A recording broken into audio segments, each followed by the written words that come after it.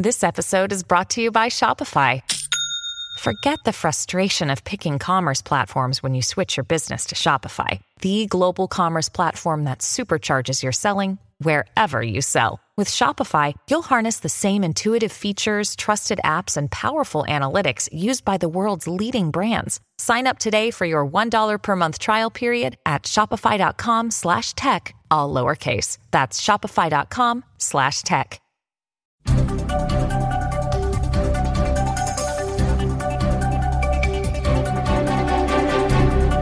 With your coronavirus update for Monday, the 22nd of June, I'm Jim Watkins.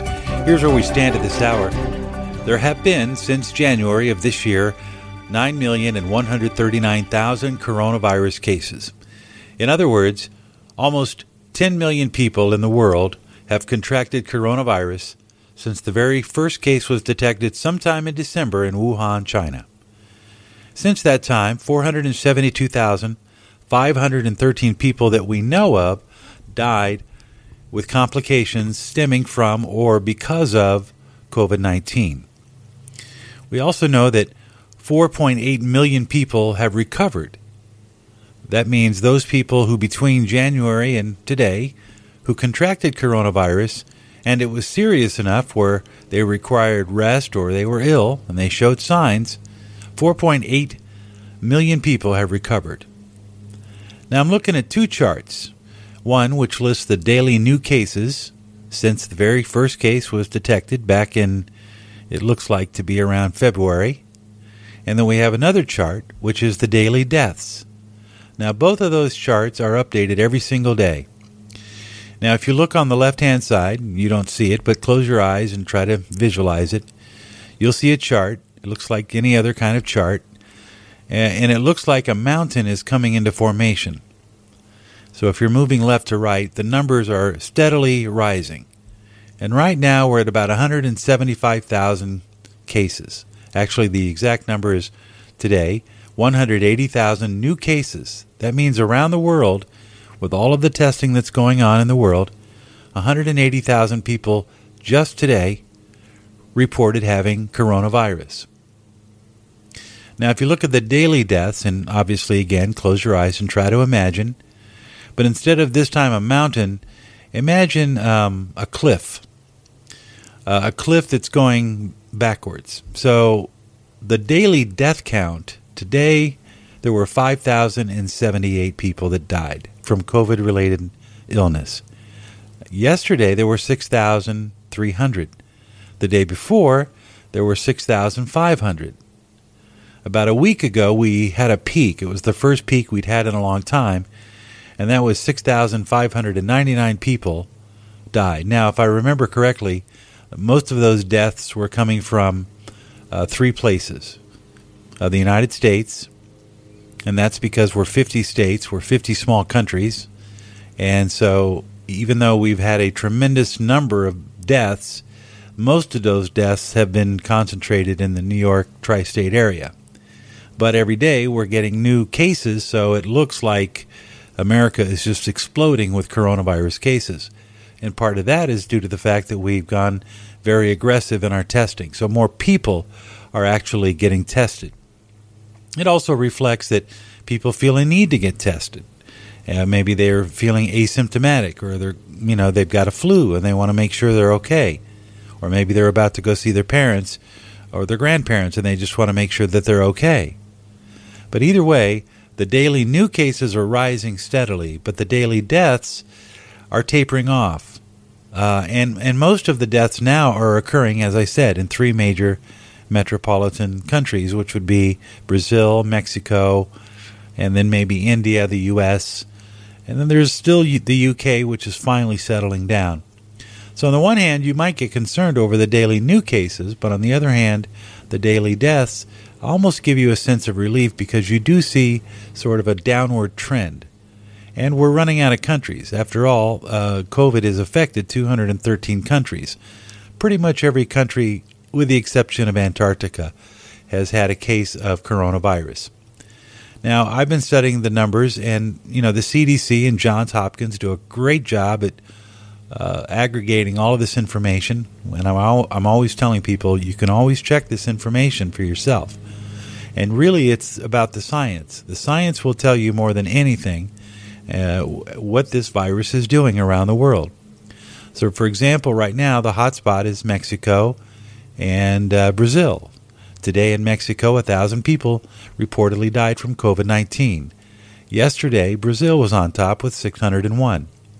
The USA yesterday saw 267 people die. Today, they've reported 282, so it's about the same as yesterday.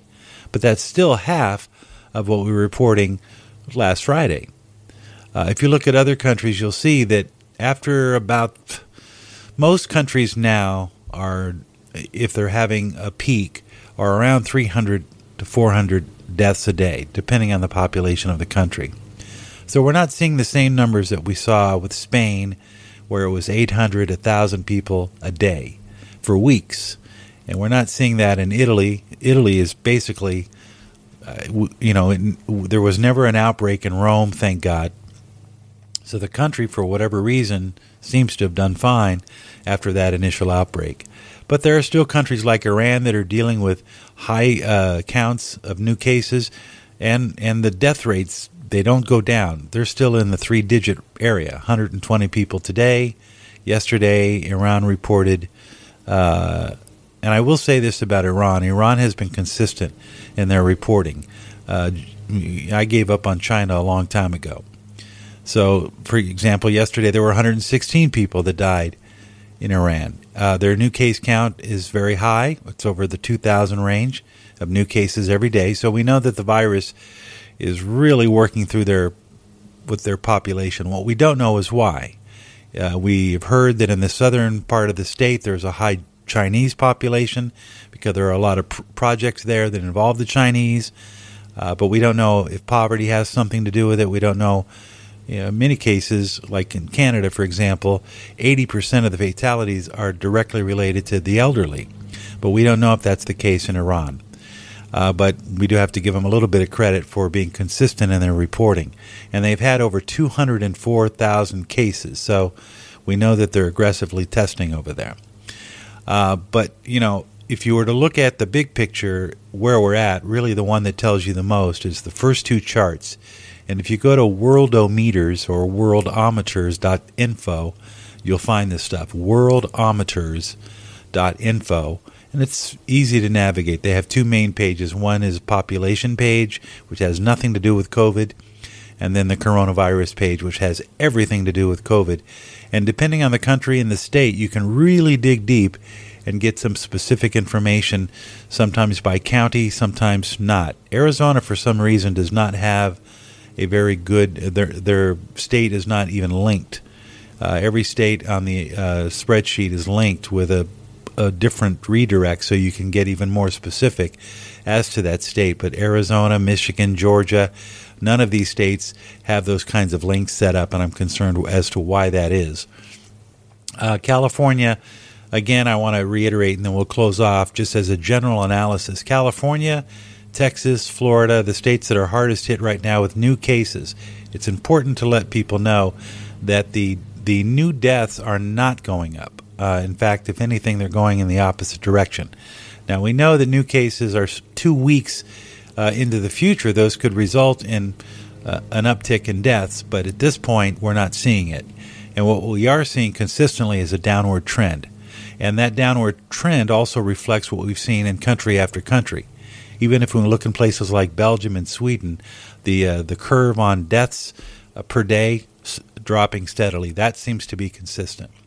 So I would give it a C+, is in terms of how things are going with the coronavirus, as we're now 6 months in, 180-something days since the virus first reared its ugly head up against humanity. And we continue to update you with these coronavirus updates. Don't forget to follow us online at candidlyspeaking.net. Look for the coronavirus link, and that link will give you all the information you need so that you can make your own case judgment, and you can use your own common sense to determine just how much concern you should have.